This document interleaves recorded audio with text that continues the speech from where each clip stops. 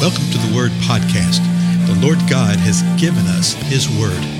Let us learn it. Let us live it. Let us rejoice in it. Spread the Word.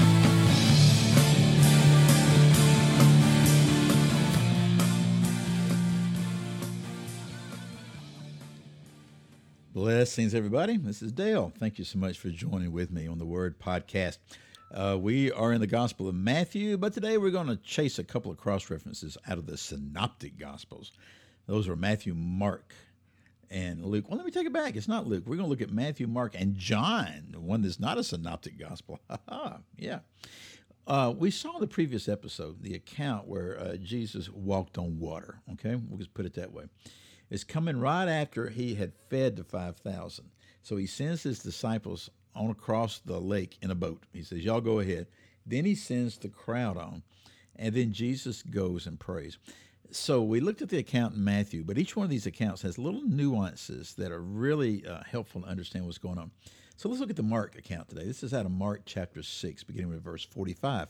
And it says this: Immediately, Jesus made his disciples get into the boat and go ahead of him to the other side to Bethsaida, while he himself was sending the crowd away.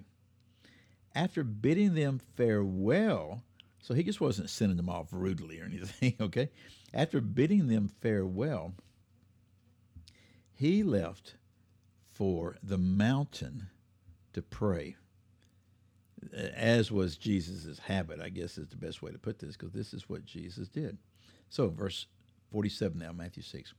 When it was evening, the boat was in the middle of the sea, and he was alone on the land. So when you look at all the Gospels put together, we know that it was getting dark to start with, because remember they said it's late in the day, we need to feed these folks, you need to send them home. And Jesus says, no, you feed them. So they'd already gone through all that. So now, verse 47 says, when it was evening, the boat was in the middle of the sea, and he was alone on the land. Seeing them straining at the oars, for the wind was against them, at about the fourth watch of the night, he came to them walking on the sea, and he intended to pass by them. So they're straining at the oars because the wind's blowing. Now, could Jesus walk on it? Apparently so. You've all seen rivers and lakes and things when the wind's blowing across it and it's white capping. So you have a little white capping, and we're probably not talking about 30-foot waves here, okay? But we are talking about some things that would be very difficult to row against, the winds against them, but Jesus is still able to walk on it, okay? And who knows how that happened? It might have been that when Jesus put his foot on it, it became flat for him. How does that work, right? But what's interesting here is that Jesus sees them straining at the oars. It says that in verse 48. In verse 47, it says, they're in the middle of the sea. We know from the other Gospels they're out a few miles. And yet he sees them. Well, how can that be? Well, you can see a few miles at sea. Okay, you can see that. But seeing them straining at the oars, and it's in the middle of the sea, and it's evening, it's dark. Okay. Well, could it have been a moonlit night? Absolutely, it could be a moonlit night. But the winds are blowing, the waves are battering. It could be clear with wind blowing, there's no doubt. Jesus maybe had been able to see in the natural 4 or 5 miles out with a bright moonlit ocean. Yeah, he might have been able to see them straining at the oars.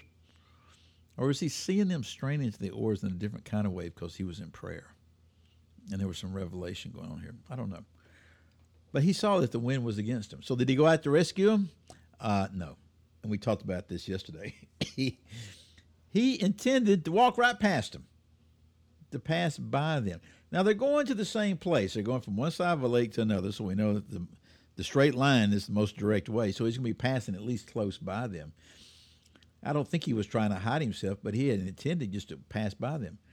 And as we discussed previously, at least one of them was paying attention and saw something going on here. Okay? Somebody saw Jesus. So, seeing them straining at the oars, for the wind was against them, at about the fourth watch of the night, he came to them walking on the sea, and he intended to pass by them. But when they saw him walking on the sea, they supposed that it was a ghost and cried out, for they all saw him and were terrified. So they all saw something walking on the water. They thought it was a ghost. They thought it was an apparition. They thought it was something from the unseen realm. Okay?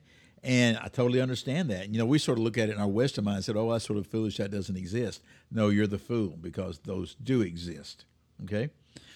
I wonder how they cried out. I mean, were they screaming? Were they yelling? You know, Matthew said they cried out in great fear. Here, Mark says they cried out and they were terrified.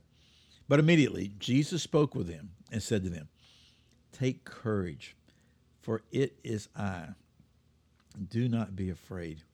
Then he got into the boat with them, and the wind stopped, and they were utterly astonished, for they had not gained any insight from the incident of the loaves, but their heart was hardened.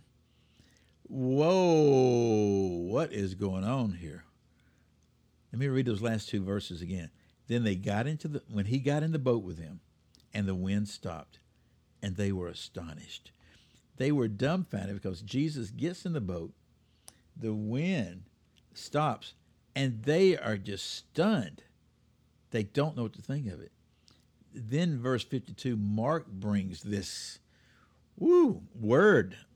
They had not gained any insight from the loaves, but their heart was hardened. It means their mind was closed, that their mind was made dull. Remember, it's the loaves at the beginning of these accounts. Jesus is saying, hey, you feed them. You feed them. And they said, well, we don't have anything. We just got this. And Jesus says, what have you got? Well, I got 5 loaves and 2 fish. Big picture here. Whatever Jesus grants to us is enough, folks. It's enough if he's in it. Okay? He will use it as he desires. But there was some insight that they were supposed to gain. There was some faith that they were supposed to have from this. And they hadn't done it. It tells us point blank they had not gained insight. Oh, it says this, had not gained any insight from the incident of the loaves. But their heart was hardened. That right there is amazing, is it not? Their heart was hardened. It was dull. Remember how they had initiated the whole thing? They'd come to Jesus after hearing, seeing Jesus is teaching. People have been there. They're hungry. So the disciples come along and say, well, Master, it's getting late today right here. And it's time to send these folks home. They're hungry, and we don't have any food out here. We're in the middle of nowhere. So we need to disperse this gathering right here. And Jesus just looks at them and says, you feed them. See, they were sort of feeling their religious oats here. They're disciples. They're following the masters. They hear the great teaching. They see the miracles, all this kind of stuff. And Jesus was dealing with their hearts. What does he say right here? Their hearts were hardened. They were getting a little too full of themselves. So what did Jesus do? Hey, y'all get in the boat. You go ahead. Did Jesus know that what's going to happen? Probably. The wind came against him. Jesus sees it, sees them straining, sees them struggling, seeing all this. He's going to go to the side and meet them when they get over there. He's going to walk right past them. They see him. They cry out. He says, hey, don't be fearful. Don't be fearful. It's me. So they begged him. Yeah, my iPad thinks I talked to it. No. And they ask him in the boat, then the wind stopped. Had they not gained any insight? It's real easy to point a finger to them, folks. Let me ask us this. Have we not gained any insight? I really, really believe that most who profess to be true believers and who actually are believers are very dull of heart. We'll talk about this more next time, okay? Again, I'm Dale. I'll see y'all then.